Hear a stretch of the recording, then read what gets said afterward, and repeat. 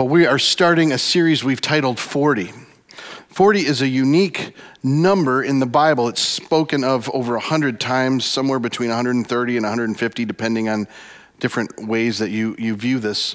Typically, in our Western mind, when we hear a number, we think quantitatively. What does that mean? How long is this? How big is this? To the Eastern mind, the biblical mind, the Jewish mind, it's qualitative. It's a symbol. It's something that it stands for. Now, specifically, as we look at 40, its primary role in Scripture is one of testing. Now, I want to be really clear that it's not testing like we would traditionally think. It's not as if we take a test and we pass or fail, that God's trying to catch us at something and evaluate how we're doing. Testing, the Hebrew word for it, nasah, literally means to raise you up. In other words, the trials and tests that we go through are intended to breathe new life and new transforming power into us. So I want you to get a picture for this, and make no mistake, Lent itself is called a season of 40 days of prayer and fasting. Now, there's a lot of history to Lent. It's over church history. It's had different iterations and different times. When you looked at it in its entirety and went Sunday to Sunday, it was considered 36 days, and then they added it to Ash Wednesday. And so now it's 40 between Ash Wednesday and Easter. And just so you know, for those of you who count, it will actually be 46 days. The reason it's only 40 is during the season of Lent, when you get to Sunday, we always celebrate the resurrection. So while we live in prayer and fasting, every Sunday doesn't count. You know why? Because we constantly have to be reminded, even in our prayer and fasting, that Jesus rose and it's a new day. So I want you to begin with that in mind, and what we're going to do is look at some different expressions of 40, different times it comes out in the Scripture. And where we're beginning this week in the series is with Noah and the ark. So we're going to look at this story together and see how 40 relates to it specifically. There's a lot more we could look at than we will. But let me begin with when God has Noah get into the ark, and we'll backtrack some as we go through this. So what happens, this is in Genesis 6 through chapter 9, we're going to be in chapter 7 to start, is at the beginning he tells him, you know what, get your wife, get your kids, get 2 of every kind of animal, and then he says 7 of every clean animal and put them in the ark after he's already made this ark. This has already happened when we're at this point. Now, the 7 of the clean kinds are so that he can offer sacrifices to God and also provide for his family so they can eat during this time they'll be in the ark. And then, through all this, God is going to speak to Noah when it's time. And this is what it says and what he says to Noah. 7 days from now, I'm going to send rain on the earth for 40 days and 40 nights. That's how long it's going to rain. And I will wipe from the face of the earth every living creature I have made. And Noah did all that the Lord commanded. Now we'll come back to the power of this, because I know it raises questions. Oh, God took everybody else out. What does that mean? How is God loving? How do we deal with all that? We'll come back to it. I just want you to look at the 40 for a minute. And as I said, 40 in the Bible is significant. In fact, there are lots of examples of this. For example, Ezekiel is asked to lay on one side for 40 days, kind of in torment, as a way of giving physical representation of living and realizing the sins of Israel. So God has him do this for 40 days. Jonah warns Nineveh. We hear of Jonah and the whale. He goes to the city that's in a mess and gives them 40 days. Elijah, Moses, and Jesus all pray and fast for 40 days. You're getting the picture. Jesus, after he rises from the dead, is on the earth for 40 days. I want you to just see the pictures of this, and they're not all of them. When the Bible looks at a generation, it is actually 40 years. Now, I just want you to see there's lots of pictures. Today, we're going to begin this journey of 40 in the Bible, of this idea that we're joining in the kind of the process of Jesus going to his death and resurrection as we look at each of these 40s. So we start with Noah today. I'll just walk you through where we're going. Next week, we're going to look at Moses and the 40 years he spends as a shepherd. The following week, we're going to look at Moses, who does 40 days of intercession. There's some powerful pictures in that for us. After that, we're going to look at Israel having 40 days of spying out Canaan.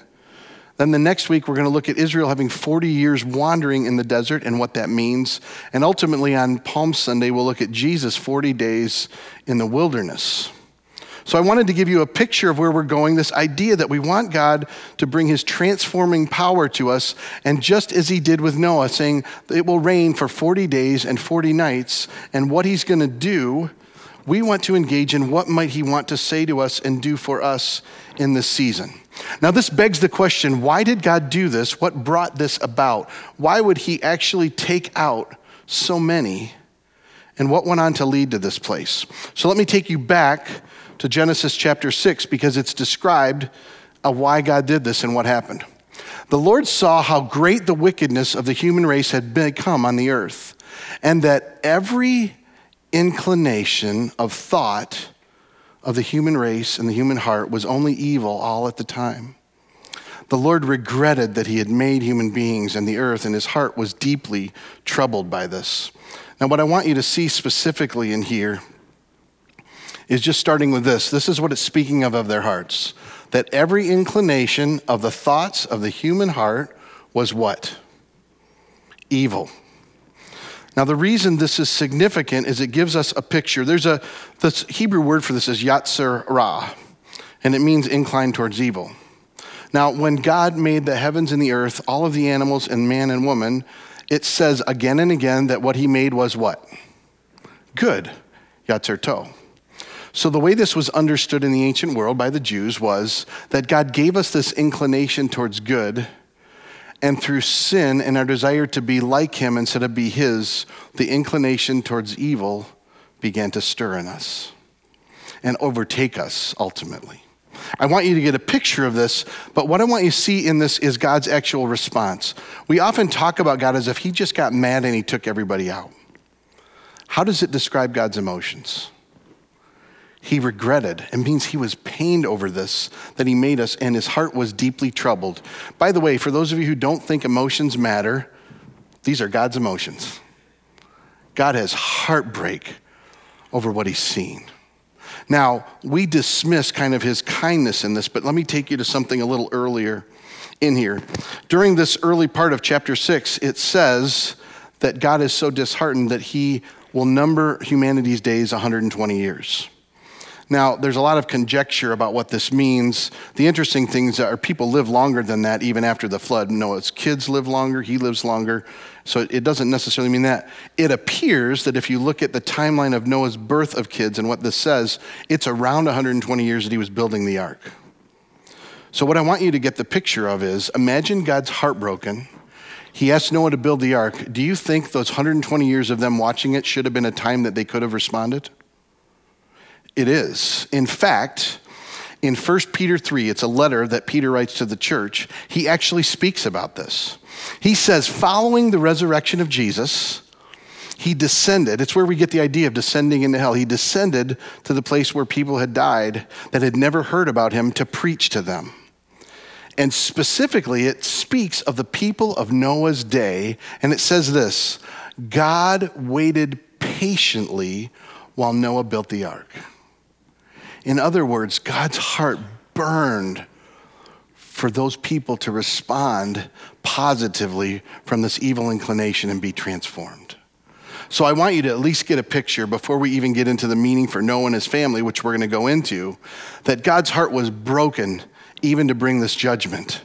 And he still brings this beautiful redemptive thread of saving Noah and his family. And in case you don't realize God's redemptive heart, we always kind of give this idea that there's God of the Old Testament and God of the New, and it's the God of all. But let me give you another picture. When Nineveh is also acting evil, God wants to send Jonah to there. Jonah wants no part of it because he doesn't think God should spare these Ninevites. So he hides and runs. That's how he ends up in the whale, and God brings him back. Don't mess with God on that stuff, by the way. I'm not going to do what you tell me. Oh, yes, you will. Let me just give you a whale and I'll take you back. So he gets back, and guess what? He preaches that they should repent from the wickedness they are. And guess how long he gives them?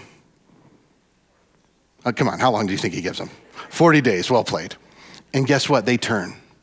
What I want you to see in this is God's broken heart for the wickedness and the evil and the brokenness in our world. God longs to bring change out of it. And it ultimately finds its way in God sending Jesus to live, to die, and to rise and bring new life out of it. Now, I wanted you to see this just as the heart and the beginning of it. What transpires from here and what happens next is what's powerful in the story. So they're in the ark. It's 40 days and nights that it rains, but it continues on. In fact, now after the rain, there's this whole long season they have to wait, a significant amount of days. After that, Noah finally sends out a dove. It comes back with nothing. He waits a while, sends it out again. It comes back with an olive branch. He still waits a while, sends it out again, and it finally doesn't come back. And after waiting a while, he finally opens the door, and they begin to come out. Now, any idea how long that approximately is? And I'm not asking you to respond. I just want you to consider it. By most scholars, it's at least a year. Why I tell you that is the season of 40 days that's given has a beginning to a much longer change process. And the reason I start there is we enter the season of Lent for 40 days. But it's a time of transformation we want to move in our lives throughout the year, not just for that 40 days. During this time, what happens is the waters of chaos overcome the earth. In case you don't realize it, the waters of chaos are similar to the creation narrative when it says water abounded over the earth and there was chaos. Now, any idea, just think about this, how the waters begin to dissipate. This is what it says. God remembered Noah and he sent the wind to dissipate the waters. Do you know what the wind is in the scriptures? It's the Holy Spirit. It's an image for us of transformation, that Noah is representative of humanity, that God wants to redeem. He wants to help us put to death the sin and the wickedness in life and bring new life out of it. We would call it a recreation, a new way and a new heaven and a new earth and a new way of living. In fact, this is how it's described in Genesis when they come out. This is what God says to Noah, and he actually speaks of it 3 times this way. God said to Noah, come out of the ark. You and your wife and your sons and their wives, bring out every kind of living creature that is with you, the birds, the animals, all the creatures that move along the ground. Why? So that they can multiply on the earth and be fruitful and increase in number on it. Now, for those of you who are familiar with the creation narrative, this should be familiar language. First command in the Bible, you know what it is? Be fruitful and multiply.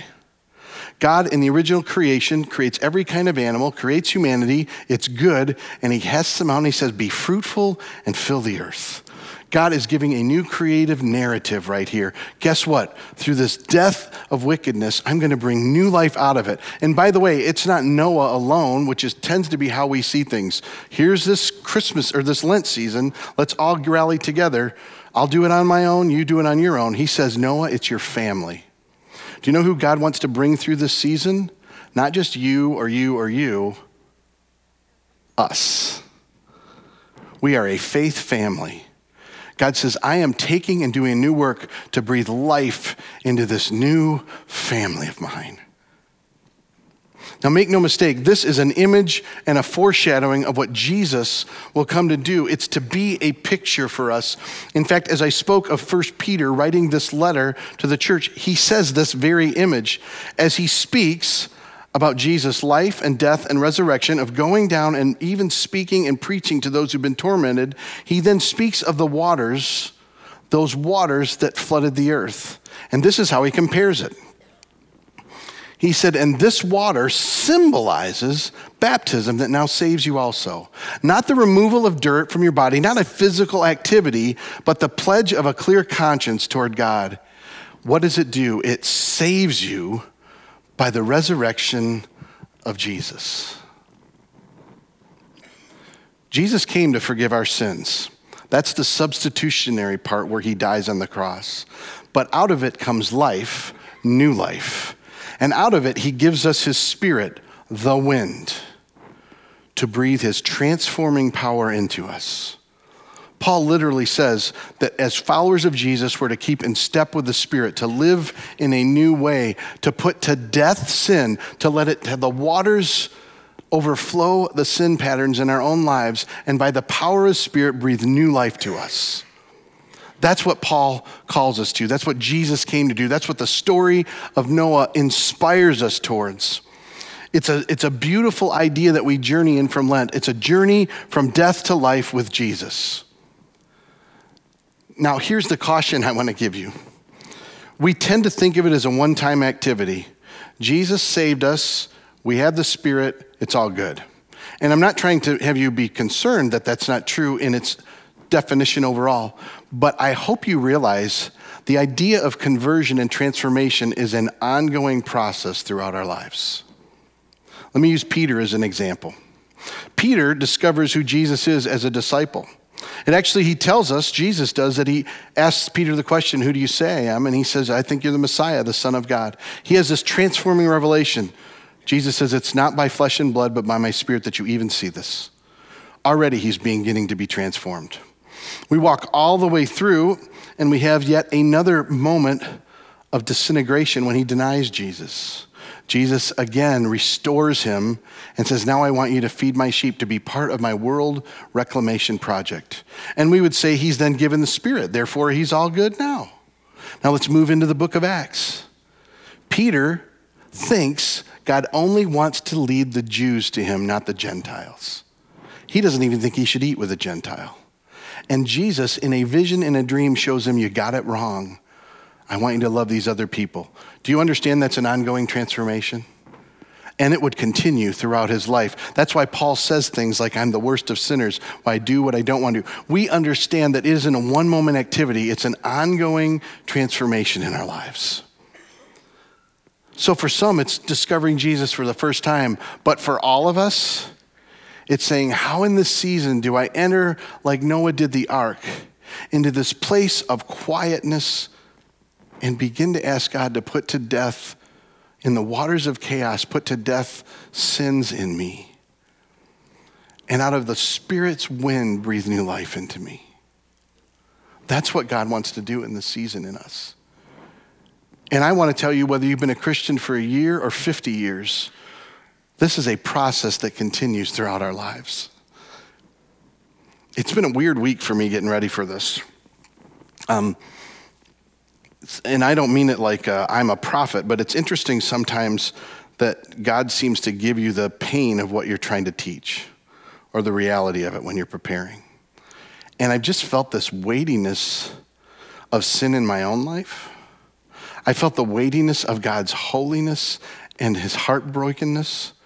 You know, that's a part I don't think we often contemplate. Sin is horrible. And it breaks God's heart.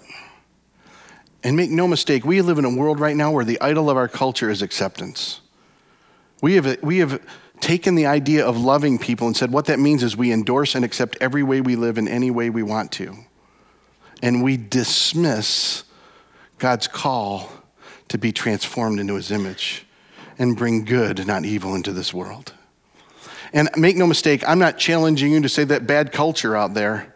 I'm challenging us to say that bad culture in here.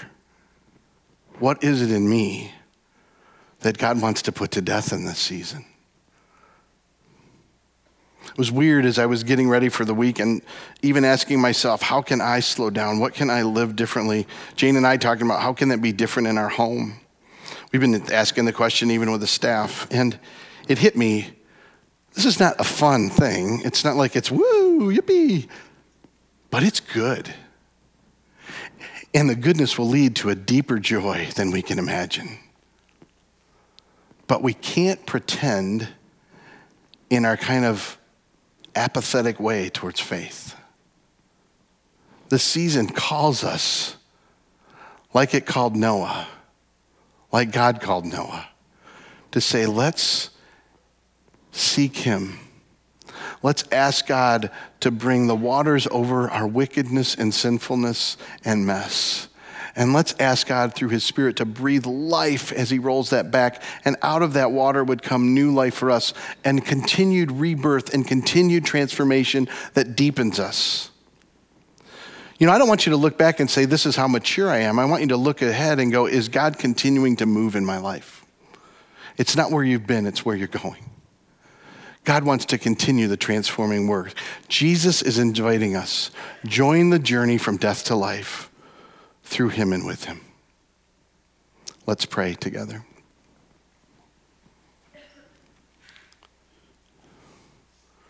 God, awaken us to your Spirit. Awaken us in our own lives to the things you want to sort out. Awaken us together, God, that we wouldn't just say, it's me, but it's us. God, mercifully begin to reveal places in our own lives that you want to bring death to, that you would bring new life out of. Teach us what it means to be dependent on you, that we wouldn't rely on ourselves, but we would ask you to meet us, to help us, to free us, Lord, that you would part the waters and we'd move from death to life in new areas. God, grow us in you, that you would sanctify us through and through. And I pray as we enter this season, you'll lead us moment by moment and day by day, all the way up to the cross and to the resurrection in a new way in this season. I pray this in your name. Amen.